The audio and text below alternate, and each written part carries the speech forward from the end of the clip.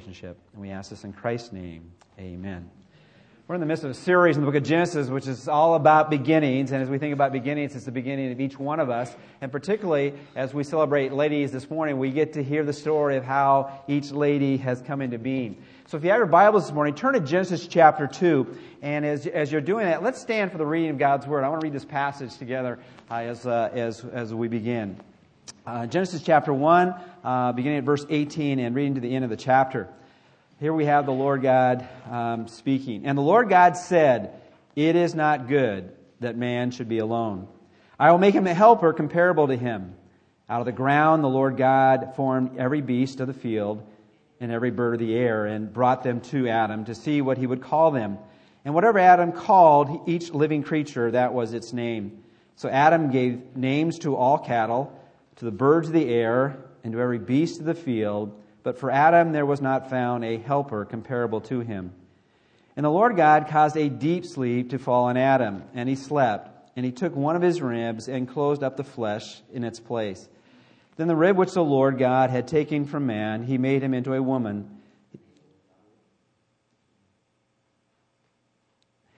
Then the rib which the Lord God had taken from man, he made into a woman. Not made him into a woman. And he brought her to the man. And Adam said, "This is now bone of my bones and flesh of my flesh. She shall be called woman because she was taken out of man. Therefore a man shall leave his father and mother and be joined to his wife, and they shall become one flesh. And they were both naked, and the man and his wife, and were not ashamed." You may be seated. This morning I want to talk about "You Complete Us," and that's kind of stolen from a Tom Cruise line, "You complete me." But as you think about that, the Scripture is very plain that men needed women. And as you think about that, some people wonder just about the order. In 1 Timothy chapter 2, verse 13, as well as 1 Corinthians 11, it speaks about the order of creation. Man was first, and then came woman. Well, why was that so? There are 3 or 4 options for that. One is, from one particular perspective, since in the ascending order of creation, if you've read the story, Genesis chapter 1 and Genesis chapter 2, things got better the farther God moved on His creation plan. And so in the sense of ascending order, that makes the woman the pinnacle of God's creation. That's one perspective. The other perspective is, in being made after man, she is an afterthought of God. Just kind of threw that in for free. And then the third option is, if at first you don't succeed, try again. So woman came out on the best part of that order of creation. But as you think about it, we as men needed women to be brought into this world. In fact, if you think about that in that very first verse it talks about that we read, is that it was not good for man to be alone. And it's interesting as you think about the stages of life that men and women go through. Men usually die earlier because they can't be what? Alone. They are a little bit deficient. Most of us are a little deficient on that line. Women, after we're gone, many of them can extend long periods of times without us. And so the men really do have to be honest about that ladies do complete us. But this morning what I do is I just want to make some simple observations of the text, and then maybe, depending upon time, draw out some other things as well. As we've been going through this series on beginnings, above all else, and we have sung about that in our worship already, is that God is the hero of the Bible. It's all about recognizing that God has placed all this into existence. And as we think about it, the only reason it's messed up a little bit is because we've messed it up. But as we think about God creating, He created it good, and when He got to men and women, man and woman, it was very good. And we want to see that this morning. But we want to celebrate all ladies as we look at what God has to say. But men, we can listen up as well. First of all, I want to make this observation. God knows we could not live without you. Genesis 2:18 says this, "And the Lord God said, 'It is not good that man should be alone. I will make him a helper comparable to him.'" Now, what's interesting about that, sometimes when people look at that phrase, helper, they look at that as maybe a statement about the role of the woman as being deficient to the man. You know, like sometimes if you might have some people working on your outside facilities or maybe on the inside of your home. So that's the hired help. And so some people might think that's related to the woman in the home. She might not be the hired help, but she's the married help, okay? She gets to do whatever the man doesn't want to do. But you need to understand, when God made that statement, that man needed a helper, that was not a demeaning term. That was an exalted term, because as you think about it, it is used of God Himself. And there's a variety of ways we could look at that, and we'll just touch a few of them this morning. In fact, after I put the outline together, I just decided to look at additional references as it relates to that place of help. But I want to begin with that very practical point in the book of Ecclesiastes. If you look at Ecclesiastes, and you might not be able to race to that real quickly, but Ecclesiastes chapter 4, verses 9 through 12, this is a passage often used in marriage ceremonies, but it says this: "Two are better than one, because they have a good reward for their labor. For if they fall, one will lift up his companion. But woe to him who is alone when he falls, for he has no one to help him up." Now, if you've ever fallen, if you've ever been in an accident, and you are in dependence of someone else coming to your aid, you don't see that person as a helper, as someone demeaning, someone lower than you. You see that person as your Savior, as the one who rescues you. And as we see, ladies, and we see God describing you as the helper, we see you as the one who rescues us, who saves us, who cleans up our mess that we make in and of our own. You are the one who picks us up when we fall. You are the one who encourages us when we need encouraging. And as you think about the whole married relationship, but even as you think about friendship relationship, it's having that person next to you, around you, that person you can call on. And now we say text and everything else. One you can connect with that's going to be there for you. But as we think about it a little bit further, turn your Bibles to Psalms just for a moment. There's so many passages in Psalms that speaks about the one who takes on that same role of being a helper. Psalm 33, verse 20 says this: "Oh, our soul waits for the Lord. He is our help and our shield." So as we think about God giving the woman the label of being the help or the helper, it's the same phrase He uses for us to think about our Lord and our God. He is our help and our shield. Turn to Psalm 70, verse 5.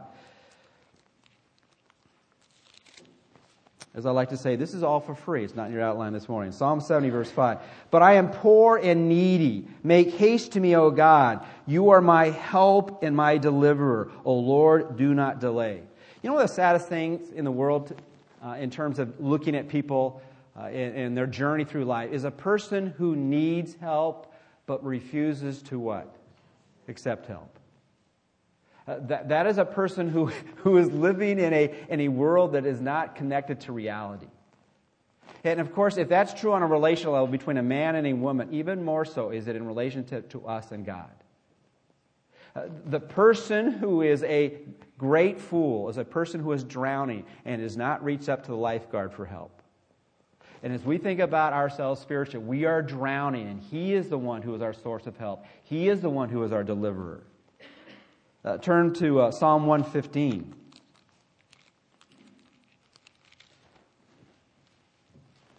All you life group leaders this week, you can relook at these passages as I'm sharing.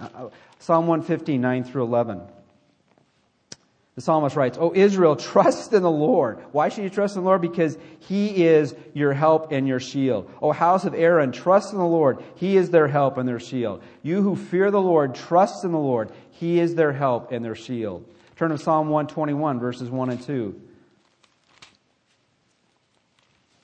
This is one of those great passages that is worthy of your putting in memory. Psalm 121 speaks about, "I will lift up my eyes to the hills. From whence comes my help? My help comes from the Lord who made heaven and earth." Which brings us back to that whole theme of creation. As we look at creation, as we look at all the things that have made, it should not only bring us to a point of praise, but recognize He is the one who is the source of all our help. So as we think of the idea God's word to ladies and for men listening in. God knows we could not live without you because we need what? Help. So as you think about that, don't see yourself as the hired help. Don't see yourself as the married help. See yourself as the God-given help to someone who needs help. And as we think about that in relationship to the bigger picture, that speaks to us as that we need help from on high. We need help from the one who can meet our deepest need, who cleans up our mess better than anybody else, because our sin separates us from God. You complete us, and of course, more than anything else. Interesting in the New Testament, it speaks about our relationship, about being in Christ. And you know how that is described, that when we're in Christ, we are made what? Complete. And so in relationships, whether it's a married relationship or a friendship relationship, those are the connection points where God brings us to our point of need and our place of help. It begins with God, and then it begins on the horizontal level with every relationship. And that's why we have life groups, which we do life together. And it fills up those holes in our life as we connect with each other and we connect with God. God knows we could not live without you. I think I've shared this many times in the message. Mother Teresa is interesting. She was the one who experienced helping people at their point of greatest need. And the things that she would do on behalf of others in the variety of things that she experienced and saw with people in the greatest of poverty and physical need. You know how she described the greatest pain that she observed in the world? She said this: the greatest pain I've ever seen is people who are all alone. And so as we think about God's word to us and throughout all those who have read this passage, it is not good for man to be alone. That we need to recognize that God made us in need of help. Help from Him and from each other. Secondly, ladies, I want you to know not only can we not live without you, there is nothing on this earth that even compares to you. And it's interesting about that. That's kind of the story as it continues, and it's kind of remarkable how God just inserts it in here. He had already told us about how He had already created the animal world, but he now brings it to Adam's attention, and it's not changing the order of Genesis chapter 1. It's just looking back and making connection with Adam and his responsibility, and also to emphasize him that just as we think about it, when we recognize that we need help, we can find help in the wrong places. Have you ever experienced that? Maybe you're lost and you look for someone to give you directions. You find out the person who you ask for directions, they're more lost than you are, and you get farther away rather than closer to your destination. And so, as he wanted to emphasize that the one he was going to be bringing into his life, maybe Adam didn't know it at this point, this was the source of his help, not the other things that he had created. And so we have picked up in verse 19 this: out of the ground the Lord God formed every, and you could actually translate that in the Hebrew, had formed every beast of the field and every bird of the air, and brought them to Adam to see what he would call them. And whatever Adam called each living creature, that was its name. And so Adam gave names to all the cattle and to the birds of the air and to every beast of the field. But for Adam there was not found a helper comparable to him. And so as we see right here, as we look at ladies, men, we need to recognize there is nothing in this world that compares to them. They were created in such a special way that nothing that had ever been made before or would be made would be able to fill their role in life like they do. It's interesting. There's so many things we could say about how God has made that very plain. In 1 Corinthians chapter 15, verse 38 and 39, it says this: but God gives it a body as He pleases. He's talking about life. And to each seed its own body. But in verse 39 it says this: all flesh is not the same flesh, but there is one kind of flesh of men, and another flesh of animals, and another of fish, and another of birds. Now, Adam was alone, and though it says the Lord noticed it and announced it, that was probably one of those things that he didn't need to tell Adam. Okay, Adam, was probably pretty sharp at that point, looked around and, man, every other being, every other animal seems to have a partner, and where's mine? And look around, there doesn't seem to be anyone like him. But to emphasize that and also give him responsibility, he said, I want you to take all the animals and I want you to name them. Now sometimes when people look at Genesis and they begin to read it, they think, well, this has got to be a little bit of a poetic language here. It's got to be maybe just a story embellished a little bit. Are you telling me that Adam had to name every animal on the first day? Well, we don't know exactly how this all happened, but probably what happened is we think about the earth. The earth was as big as it is today, and there were animals throughout the earth, but he was now placed in the garden. And it's quite probable that all he had to do was name the animals in the garden. Now, we don't know how big that garden was, but let's say it was a rather big garden. But he didn't have to do every animal, but he had to just speak to maybe the species of animals in that particular place in which he was living. And it names some of the animals and some of the fish and stuff like that. Well, there are those who have tried to figure out, well, just how many could he do in a reasonable amount of time? Well, let's say he did 10 an hour, okay? That's a Brannon, that's a... he started naming people off, okay? And we wouldn't give him first names, but all of a sudden he's, okay, 10, not 10 an hour, 10 a minute. If you could do 10 a minute, you could go bam, bam, bam, bam, bam, a few seconds left. You don't have to do 1 a second. You could take 6 seconds to figure out what you want to call that creature over there. Well, if you did that at that rate, and you did it for 5 hours, it'd be about close to 3,000 animals you can name. And I think that's reasonable to amount that this responsibility that's recorded in the Scripture actually happened. But he went through 3,000 creatures and figured out, I don't want to be partnered with any of them. I need something else. And so as we reflect upon that, we want to be very, very clear that as we look at ladies throughout our lives, we need to see them as people we can't live without, but we also need to see there's nothing in this world comparable to them. Now, we know down through human history, men have been abusive to women. And I just want to say that is nothing close to part of God's plan. And there have been times maybe you have experienced that where you have been abused by others. That's not your fault. It's not your problem. It's the problem of that person who did it to you. And you might think, well, maybe somehow I deserve it. You didn't deserve it. It breaks the heart of God. Because He created women so that man would not be alone. And that we would see there's nothing comparable to you. And don't see that as your burden. It might be your pain that you're bringing to God, but it's not your fault. It's their fault. Let's look at the rest of the story. We can't live without you. There's nothing comparable to you. But we want to emphasize this. Men and women are different, but they're equal. And this is important for us to recognize. Men and women have different roles, have different responsibilities, do different things, and that's true of every person that God places on this planet.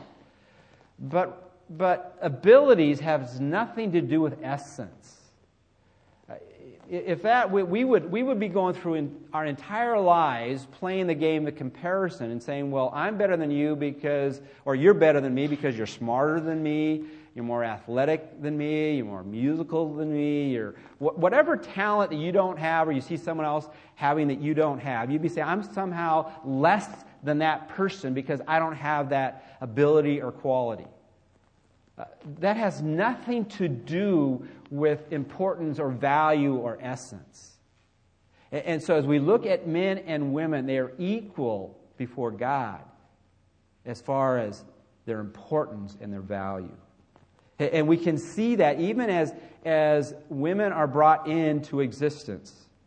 Reading that section again. And the Lord God caused a deep sleep to fall on Adam, and he slept. And he took one of his ribs and closed up the flesh in its place. Then the rib which the Lord God had taken from man, he made into a woman, and he brought her to the man. And Adam said, this is now bone of my bones and flesh of my flesh. She shall be called woman, because she was taken out of man. You know, you can even look in the English text and see the equality of even the two people that God has made in the image of himself, male and female. Even the words of man and woman, okay, how connected they are together.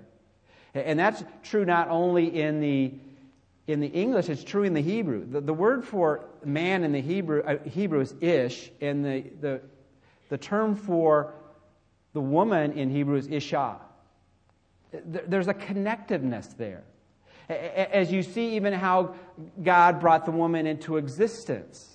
He brought him into existence out of man, out of the side of a man. It says the rib. It's interesting. The word for rib is the Hebrew word tesela, and it's used about 35 times in the Old Testament. And every other time it's translated side. Okay, if you look at it in terms of the physical body, man does not have one less rib than the woman. Okay, it's the same amount of ribs. The issue is the side. I like what Matthew Henry wrote a number of years ago. He said this about the equality. He said, "Woman was created from man, not out of his head to dominate him or be over him, nor out of his feet to be under him or to be trampled by him, but out of his side to be equal with him, from under his arm to be protected by him, and near his heart to be loved by him." And so, ladies, as you see what God says, what the Bible says, not what other people have said the Bible says, that you are equal with man. You might have different responsibilities and different roles, but you are equal.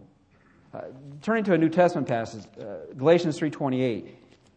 And Galatians 3:28 speaks, we don't have the time to unpack all of it, but in Galatians 3:28, it speaks of the spiritual connectiveness and the equality of people from all kinds of walks of life to be equal before God. Galatians 3:28 says this: "There is neither Jew nor Greek, there is neither slave nor free, there is neither male nor female, for you are all one in" who? Christ Jesus. You know, here he's speaking. This is a Jew speaking basically to Gentiles. I want you to understand, the Jewish people are the covenant people of God, and God has made promises to them. But as we think about being before God, we are equal. As you look at those who are enslaved by men and those who are free, I want you to say, as you look at how men look at men, men would say slaves are inferior to those who are free. But he said, I'm saying you are one in Christ. And he's looked at men and women. He says, I want you to understand you are equal before God.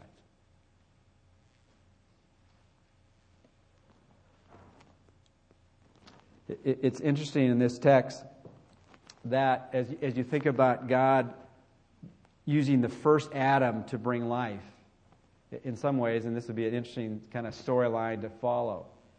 As we look at the first Adam, it speaks about the second Adam. See, out of the first Adam, life came, physical life. Out of the second Adam, which is Christ, came spiritual life. As you think about how that came into being, when that first Adam brought life, he was put to sleep. When that second Adam, which is Christ, gave us life, he was put to sleep on the cross. He died. When you think about when Adam came awake and he was brought into the experience that God had given him, he was able to look, and his bride was brought to him, Eve. When we look about the second Adam, Christ, as he was asleep and rose from the dead, there's coming a time when his bride, the bride of Christ, will be brought to him. And so from the very beginning, as you think about God creating all the worlds around us, even from the very beginning, you see the picture of the redemptive plan as well. That God is the giver of life. And even as Jesus was here, he said, I am the way, the truth, and the life. And as we think about God's plan for all of us, we need to wake up and see every life is important.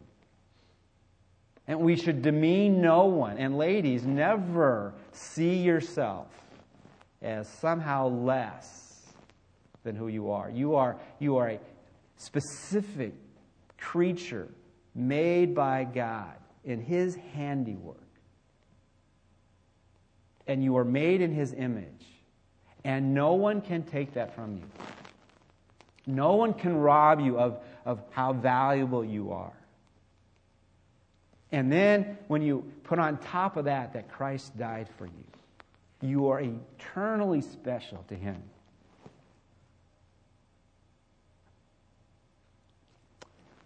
So as we think about the message of God's Word to us, and men, we need to listen in, and ladies, listen up, that you complete God's creative plan.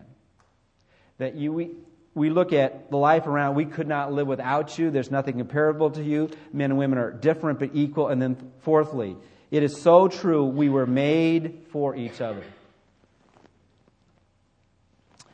In Genesis chapter 2, verses 24 and 25, it says this, "Therefore a man shall leave his father and mother and to be joined to his wife, and they shall become one flesh.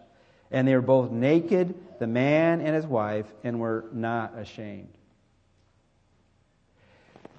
You know, there's a lot of things God could have done when He saw that man was alone. He could have created another man. He could have just made someone identical to him, not just like him, but identical.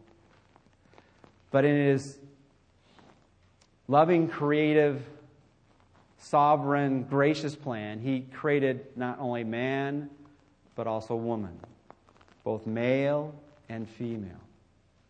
And He did that, I believe, because He wanted us to understand that both genders reflect so much better the character and heart and image of God. Even as Brand was kind of joking earlier in the announcements between the difference between the father and the mother in most homes. Most children are so glad, that they have both sets that can kind of reflect both strengths. And as we think about that God wants us to understand that men and women were made for each other. It speaks of family loyalty, marital fidelity, sexual purity, and physical intimacy. Where it says when man and woman become joined together, that they become one. The Scripture speaks so powerfully about that our bodies are to be pictures of the unity that we can have in relationships.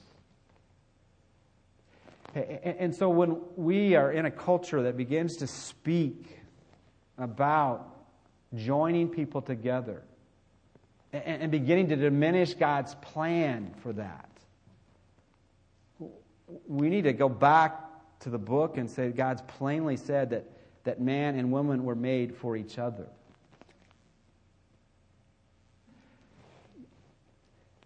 In August of 2008, our current president shared his position on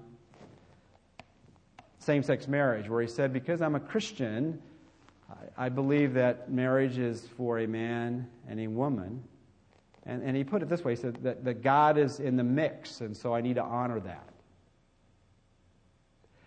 Now this past week, and probably most of us have heard that, he's had his position, and I was really struck by the word that he used. My position has evolved.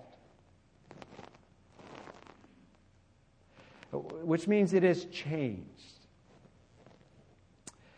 And he made mention that he knew that some within the Christian world might have some difficulty with that. But he had consulted his friends and family, and he got support for that position. People can have any position they want, but then just don't make that a Christian position. Unless unless your justification is you've consulted with God and you've wrestled with the Scripture. Because quite frankly, it doesn't matter what I think. It doesn't matter what you think. If you're speaking for God, it matters what He thinks. Now, it breaks the heart of God when any part of His marriage union is disrupted, whether it be through homosexual sin or heterosexual sin. There's no hierarchy with that. It would be the same thing as saying, well, I've come out to the conclusion that it's all right to have multiple partners in my marriage relationship. That I can have sexual unions with a variety of people. That would be just of the opposite sex. That would be just as heinous to God as breaking His plan in another way. And as we think about what happens if I've been involved in that kind of experience or I've been abused by others, it's like we started from the very beginning. We go to God for help. Help to heal the wound. Help to heal the wrong perspective on how God has made us and go to His plan rather than our own plan. And so as we look at what God has said, it's not just getting the answers right on the test of how it all began. It's now how we're living now. And how we're convinced about what is true, what's not true. It's not about public opinion.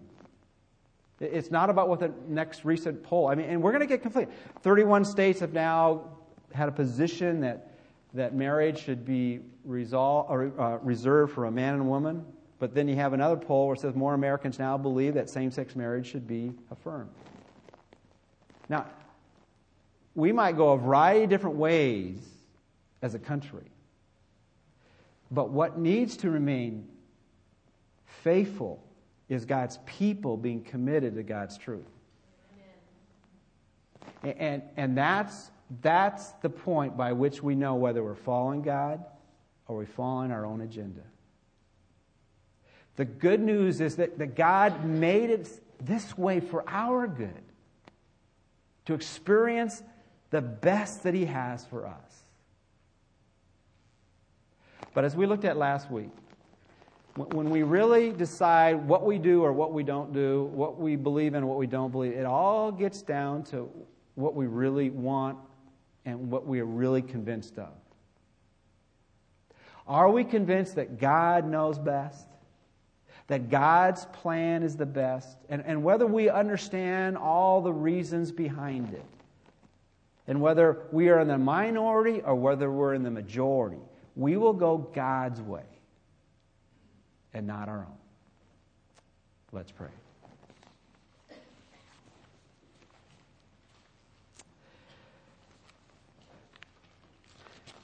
Father, this is a day in which we do want to celebrate ladies. And we want to just acknowledge the truth that you have said in your word that the creation of women complete what you started. That it was the last part of the painting on that work of art that you brought into existence that first week of creation. And Father, for some here this morning, they're wrestling with all kinds of issues. Maybe there's family members, maybe there are close friends, maybe within their own heart they're struggling with all kinds of desires and habits and things that they have done or things that have been done to them.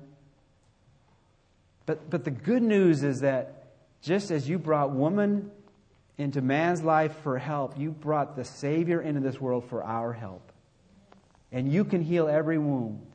You can change any path. You can bring us in alignment with your will. And Father, when that happens, that's life lived to its fullest. Not necessarily easily, but lived life to its fullest. Help each one this morning just embrace your plan by commitment and faith. And we ask this in Christ's name. Amen.